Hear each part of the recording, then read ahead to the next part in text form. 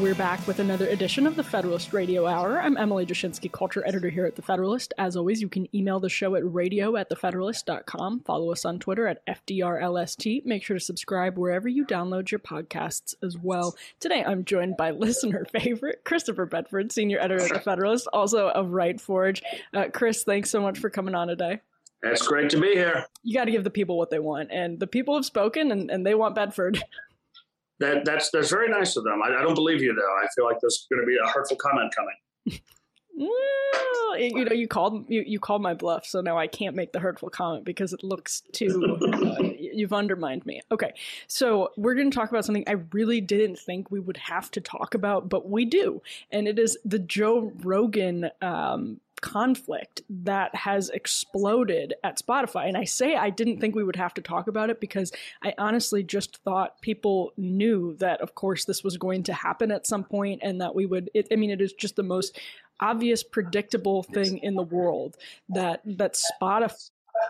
Spotify would have an issue ultimately with Joe Rogan, that it would be over the COVID thing. I mean, if it wasn't COVID, it would be something else. It's a very progressive company. Its employees are very progressive. Its employees are constantly complaining about all sorts of stuff. They didn't want to take Joe Rogan on in the first place, at least the vocal minority of progressive employees of Spotify. And here we are. It was, you have this list of doctors that are now upset. You have all of these Brene Brown and Neil Young and Joni Mitchell, who don't really have a ton of skin in the game anymore, being upset with Spotify. I didn't really want to talk about it because it's all so obvious and predictable. And I think, maybe in our circles it's obvious and predictable, but maybe not elsewhere. We knew it was coming. There's no one really who was uncancelable. I mean, they canceled the president of the United States. Mm-hmm.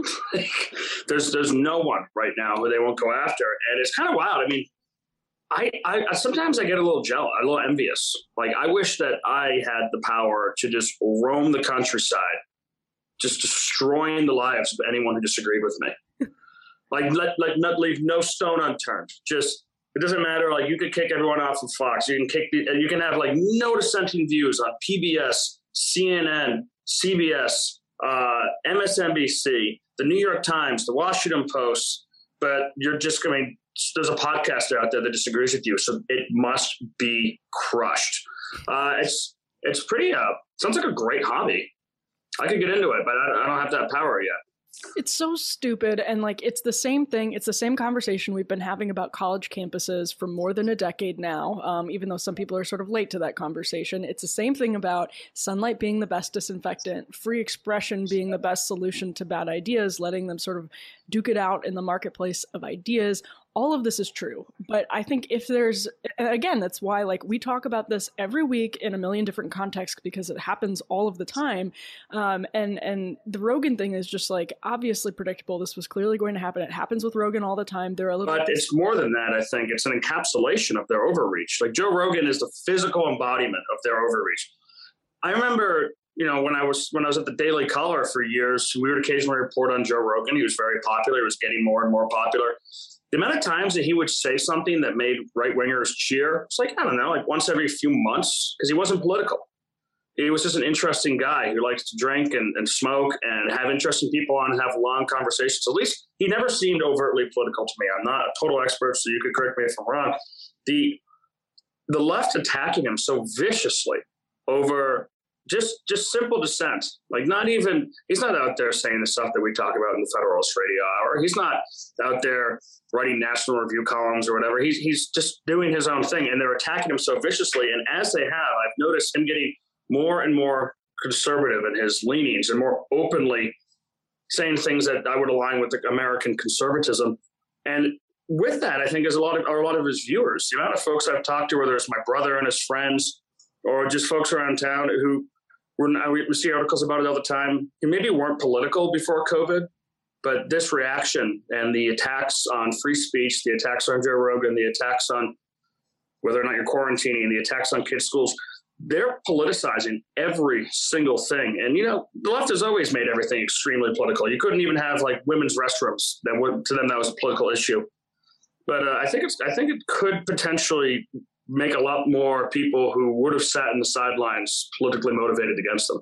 Yeah. So, and I should be clear that I'm not like upset that we have to talk about this because there are a lot of interesting things to talk about. There's no question, because as Chris just laid out, Joe Rogan, to the extent he is political, is sort of openly flirting with Bernie and with Tulsi Gabbard and like the Andrew Yangs of the world. He tends to be pretty left of center, if not sort of far left on certain issues. But Joe Rogan released this quick Instagram video on Spotify that I actually found very interesting, because it was he was saying, listen, I'm just curious. I'm just a curious person that likes to have conversations with people. The podcast became popular because I was just having conversations with people, and it sort of became this juggernaut, is how he refers to it. And that's absolutely true. Ben and I wrote, Domich and I wrote this series called The New Contras around the 2020 election, talking about exactly. That was a good series.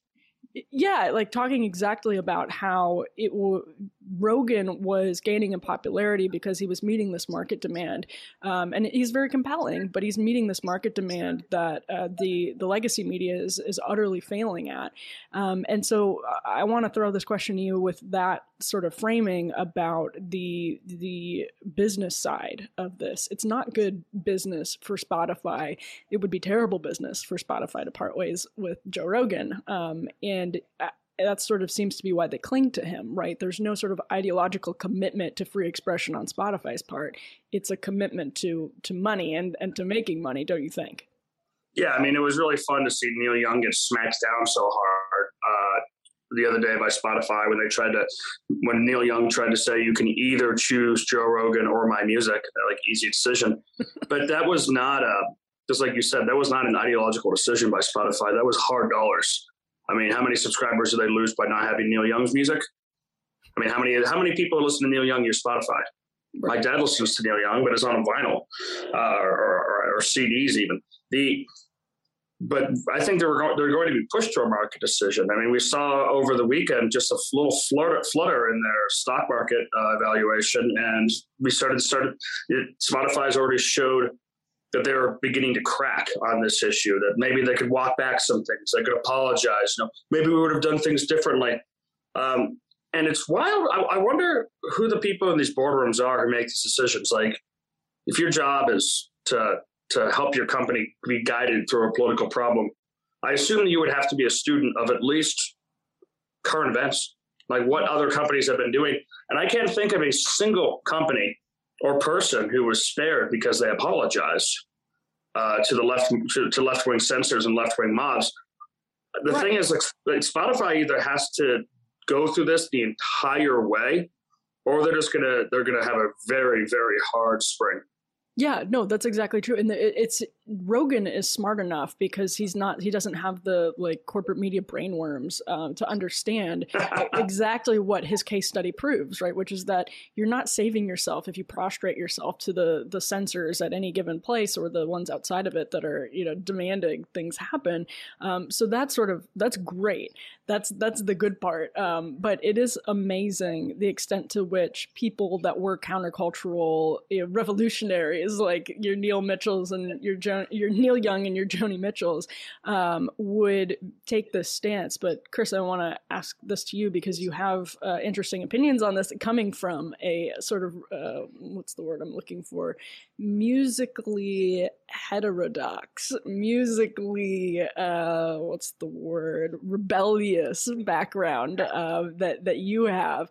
It is, as you always say, and you've talked about this for years, amazing to see the conformity out of the purported anti-conformists be on such a high level all the time, really. Yeah, I mean, I grew up a punk rocker, and I'm no longer like a teenage violent sociopath, but I still do see punk rockers all the time just walk by me from California to Boston, and I think, man, just to be 17 again and like hit that guy in the back of the head. Like so many of them just need to get popped. It's unreal. The punk rock it never actually was. There was always a strand of just super, you have to be this kind of politics or that kind of politics. You had guys like Crass out there in England and Zounds who were putting out just really left-wing music, and they were not getting along with the guys who are more just chaotic and kind of crazy, whether it's the Sex Pistols or the Exploited or whoever. You had the Clash out there with their stupid Rock Against Racism tours and everything. But in general, punk rock was and a lot of hippie music and a lot of the other things were countercultural to a reason. And nowadays, I see people walking by with mohawks wearing masks outside, and Biden and rainbow buttons and Biden buttons, and I'm just thinking, like, wow, guys, I mean, none of your issues are countercultural anymore. All of you have the commanding heights of all the newspapers, the commanding heights of the U.S. House of Representatives, the Senate, the presidency, all the major networks. Your parents probably agree with you. Like, what exactly are you rebelling against? There's nothing to it. And then there are actually folks out there who I don't agree with remotely all the time, who are countercultural, who do push back, who are rebellious. I would say Glenn Greenwald's an example. Obviously, Joe Rogan's a big example. Matt Taibbi. Matt Taibbi. People who just say, hold on a second, this is BS. I mean, and there are a lot of other guys who pretend to do it, like Bill Maher. You know, he pretends. He walks the line every few years and says something that's not completely insane, and conservatives cheer. But the countercultural culture in America is so, the traditional version of it is so dead. And I actually do think that there's a rising counterculture that's more conservative leaning that you see among the youth. We deal with it in National Journalism Center and Young Americans for Freedom, but it's kind of cool and rebellious, really, to be a conservative or a outspoken Christian, and I like that. That's a good sign. But I do worry that this level of vitriol this level of control and suppression that's being directed towards anyone who even steps out of line remotely, even if they're not political, is going to potentially create a countercultural that's really toxic and awful. I mean, if you're 16, 17, 18 in those years of life where you're extremely prone to radicalism and glorious ideas and drawn to forbidden ideas and just haven't formed yourself as a man yet, and you get told every day that you're evil to be a white person, that you have to do this, you have to do that. I worry that there's going to be a really toxic kind of counterculture in the youth that could push back on this. You see it with those clowns. What do they call themselves? Groypers. Yeah. You see it with stuff like that. It's like they're going to drive this level of suppression that's being pushed by the left. I think it's going to drive a lot of good people crazy. Yeah. Yep. And I think you've seen sort of flashes of that in Europe over at least the last decade, and it does create. There are Nazis in Europe. I regret to inform you.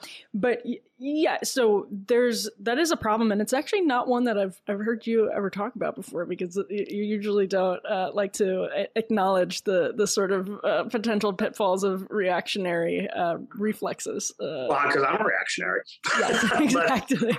Completely through and through. But and I want to posit it all with, I don't think that the alt-right or all these different groups are like remotely as powerful as the New York Times would like to pretend they are, that all these stupid left-wing journalists think they are.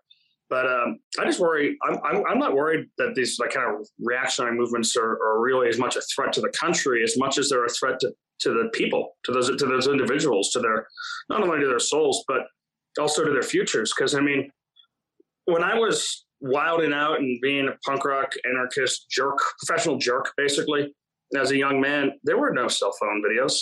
Yeah. Yeah. There was no, my messages went on MySpace, which I got deleted years ago. There was no, and that was only when I was 18. The amount of access to the internet these kids now have to share their ridiculous reactionary viewpoints when they're 16, or to videotape them, it's more dangerous to them in the future.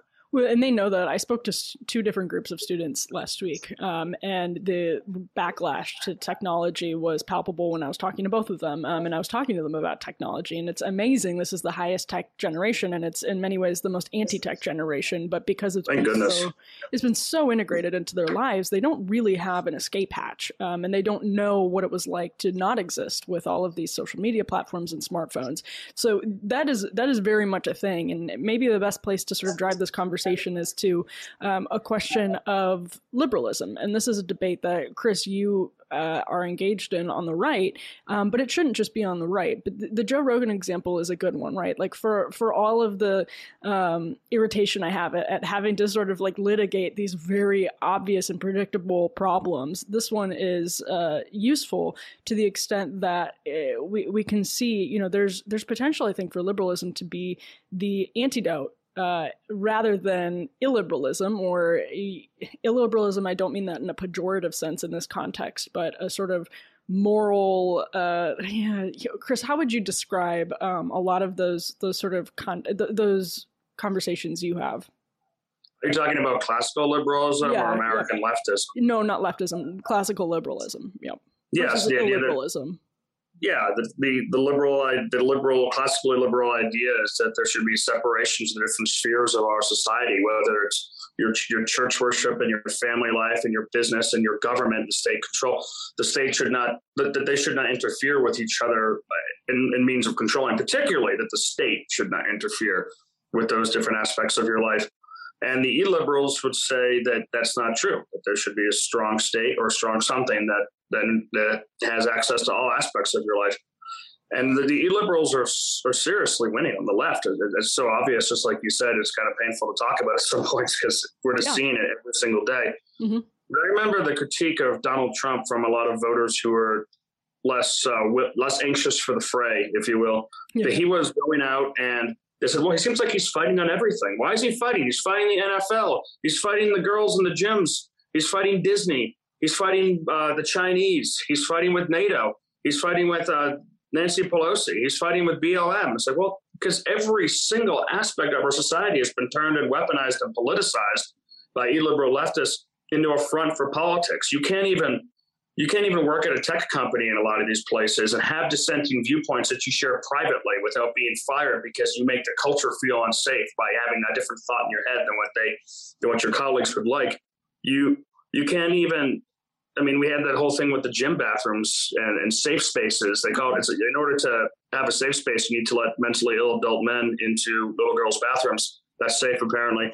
The NFL, which it's also feminism. Not only is it safe, but it is feminism. 2 years ago, every American conservative was rightfully looking up, or a year and a half ago, saying, to heck with the NFL. They're disgracing our flag. They don't care about me. They hate my politics. They're openly saying this. Then you fast forward like 9 months, and every conservative is like, did you see that playoff game? How awesome was that? Just shut up. I think we turned it off. You see, there's not the military, the Pentagon, there's not a single aspect of our lives, our churches, which were shut down during COVID, or those churches, you walk by in Nashville, I walk by like a Methodist church, a Presbyterian church, another one, all of them empty, of course, but rainbow flags out front, BLM stuff out front, fine. Everything is being politicized, and it's driving people absolutely nuts. And if we could get a return to liberalism, sure, that'd be great. But I don't really see it coming. Well, so this is, and I'm really glad you ended on that point, because this is exactly the question I'm asking, in that I always feel like it's a race against the clock. Can classical liberalism save classical liberalism before illiberalism destroys classical liberalism? And that sounds maybe too abstract or academic, but the Joe Rogan is the sort of pinnacle of classical liberalism in a sense, and I mean that both culturally and economically, right? So if you have the economics of classical liberalism, the market demand can sweep somebody who is speaking to the culture to sort of financial success and cultural power. And that's what we see with Joe Rogan. And that's not to say, so like to the extent that I know, Joe Rogan isn't a practicing Christian. He's not somebody has that sort of set of values that a lot of us on the right would hope our culture would promote and would be sort of centered around. And yet he is at a time when our culture has become so secular and so anti-human in so many ways. Just the sort of humanism and the willingness to have the conversations about it that Joe Rogan demonstrates on his show makes him massively successful. And so then you have this question arise as to whether you can be sort of can classical liberalism, Chris, I'll send this question to you, rescue classical liberalism with my own personal sort of caveat here that I think classical liberalism, in the way that it's sort of evolved in the United States, it's evolved into secularism. And a lot of people would say that was an inevitable consequence of sort of the way our country in particular, as an experiment in classical liberalism, was set up. There was no way to avoid becoming postmodern and secular. But at the same time, it does seem as though if you look back at where the country started, of course it's popular, or not popular. Of course it's possible to have, I think, a classical liberal system without us having just necessarily a secular system. But you can sort of flesh out what your response is to that, and whether you see Joe Rogan as a case study in that. I don't think that classical liberalism in its current form can save us, because I think that we are lacking in the necessary ingredients for a free society to be healthy and functioning. I think that if you brought back Madison and Hamilton and Adams and Franklin and Washington and whoever else and said, Jefferson, and said, hey, take a look at the society, what would you do? And they would say, all right, do you have Christianity and morality? Do you have shared heroes? Do you have shared values? Do you have shared history? Do you have a shared idea of the future? Do you have strong borders? Do you have law and order? Do you have, and we'd say no. Do you have a growing and functioning middle class? And we said no to all of those things. I'd say, well, then you guys get a monarch. You don't get this republic. This is it. Sorry, gang. It was a tenuous experiment back then when they did it, and there was a huge amount of infighting between the Whigs and the Republicans and Jefferson's Democratic Republicans. But huge amounts. That was within a smaller spectrum of. Even that was within a more narrow spectrum of what constituted like secularism versus what constituted. They disagreed on how to move forward, but they all agreed on the same paths. Yeah, generally. And they weren't secular. There's like a modern myth that the founding fathers were secular because Ben Franklin was kind of a deist and Jefferson was not so Christian himself. But the founding fathers were extremely Christian, through and through.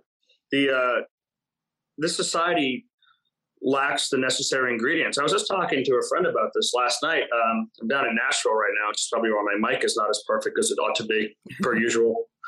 We were just having a beer last night talking about how good it felt to be out of Washington, D.C., but at the same time thinking how bad Washington, D.C. has gotten. Somebody just got executed in Georgetown, shot in the head yesterday with a single shot. Yep. I remember that happening before. It happened when I was working down there in like 2006 or something, but the response by the police at that point was to barricade Trinidad and to set up a citywide curfew and things like that. But we see our cities coming apart right now. We see Oregon, Portland, we see Seattle, we see Austin, we see New York, we see Washington, D.C., San Francisco, and the list goes on. Minneapolis, which is like a hellscape when you visit it. St. Louis just coming apart. And we'd always talked about in podcasts like ours and in the Federalist pages and in the Academy that America was in a state of decline, a moral decline and cultural decline.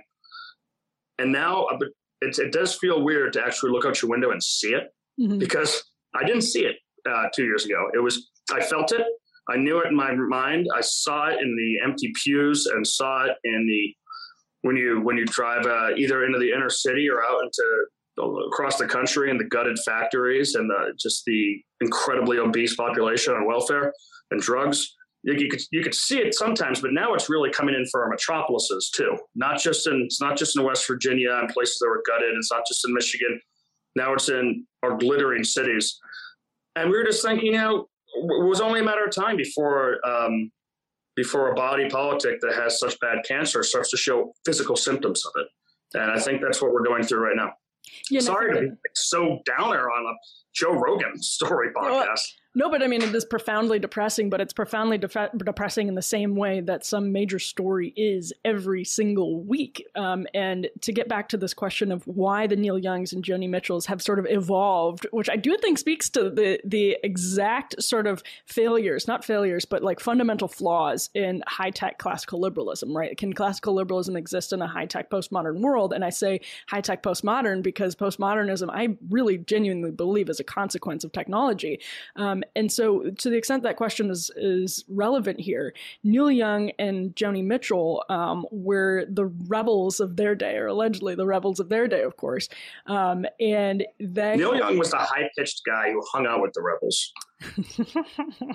Well, he wrote about those sorts of, I mean, obviously this is a theme in his music. And he was just, yeah, you're right. Well, so it reminds me very much of what happened when some college Republicans at Berkeley wanted to host Ann Coulter. This was a few years ago, and this is we just keep repeating the same things over and over again. But Berkeley obviously is the home of the free speech movement, and Joan Baez had given a concert there, a very famous concert there in support of the free speech movement in the 60s. And everyone on the left at the time was freaking out and saying Ann Coulter is a danger to the safety of Berkeley students. We cannot stand for this. She must not be platformed here at Berkeley. And Berkeley became this ground, this like once again became this battleground for free speech. And Joan Baez put out a statement, and I give her so much credit for this, saying, "Let Ann Coulter speak." And it seems like you would think Neil Young and Joni Mitchell would be able to come to that same conclusion, but they can't. I mean, they really can't. They can't. People on the left that sort of see themselves as rebels now believe that they're the rebels who have to police the other rebels. And it just seems to speak to how weirdly off their self-perception is and how distrustful we are of each other. Because of course, these people, if you're on the left, you see the world as, so dangerous that you need the government, which of course cannot be dangerous at all, to police and to encroach on people's civil liberties to keep us, safe in these very mundane, normal ways from other people's irresponsibility. I mean, I think you just hit the nail on the head talking about the free speech movement of the 60s, which is a very funny name. I mean, most people who didn't live through the 60s learn about them through like the Glory Day books that somehow managed to paint Woodstock as if it wasn't like a filthy and disgusting experience. They've got these such pink rose-colored glasses on for the 60s. The free speech movement was a book-burning movement that wanted to crush political dissension on campus, attacked conservatives, and bombed military laboratories at college laboratories. Like the free speech movement was awful and anti-speech. And those are the rebels and the hippies that are now in charge of our societies, that are leading our colleges, that are the speakers of the House of Representatives, this is the new leadership of the left. And it's a dangerous place because you had at least when they were kids and they were attacking police officers and rioting in the streets, the mayors, the Democratic and Republican mayors and governors of these states and cities still had an idea about law and order. It didn't matter. Partisanship did not extend that far. I mean, Mayor Daley of Chicago was willing to put down a rioting mob trying to attack the DNC with tear gas and cavalry charges. They were pretty serious. We don't have that now. Instead, we have those hippies, those anti-speech, anti-free speech hippies now in charge of our entire country. And there's it's no longer fun. It's no longer like, they're not even pretending with the free love stuff anymore. They're really open about it. A friend of mine was, I don't know why she still does this to herself, but she was listening to the BBC the other day and she sent me the podcast and they said, well, Joe Rogan, of course, has a right to free speech, but there is no right to free speech when it comes to safety and scientific medicine. So what are you talking about? Yep. That's completely insane. I understand that they're British. They don't because they don't have the same Bill of Rights that we do, the enumerated rights instead of their common law. So and the host also cited the fire in a crowded theater thing, which made me realize it's a sad thing that these left-wingers, it's just a false and stupid example, that these left-wingers, these people like that host, these people like Alexandria Ocasio-Cortez they've really suffered for it, but they've had the privilege of going their entire lives with their stupid opinions never being challenged once. No one's ever said that never even happened. No one said that's not what the Supreme Court said. No one ever said, what are you talking about? The First Amendment's absolute.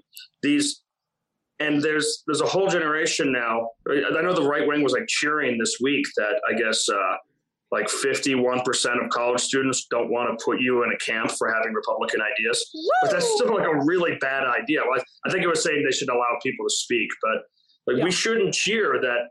Like, don't worry, guys. 35% of young people don't think you should go to a re-education camp.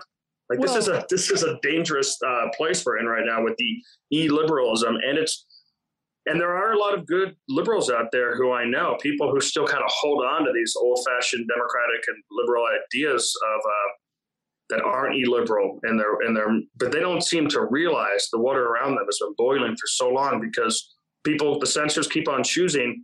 Well, first it's Alex Jones, then it's Donald Trump, then it's Zero Hedge and Gateway Pundit. And now they're going for Joe Rogan. Maybe, hopefully, a few folks might wake up and say, hold on a second, this is ridiculous.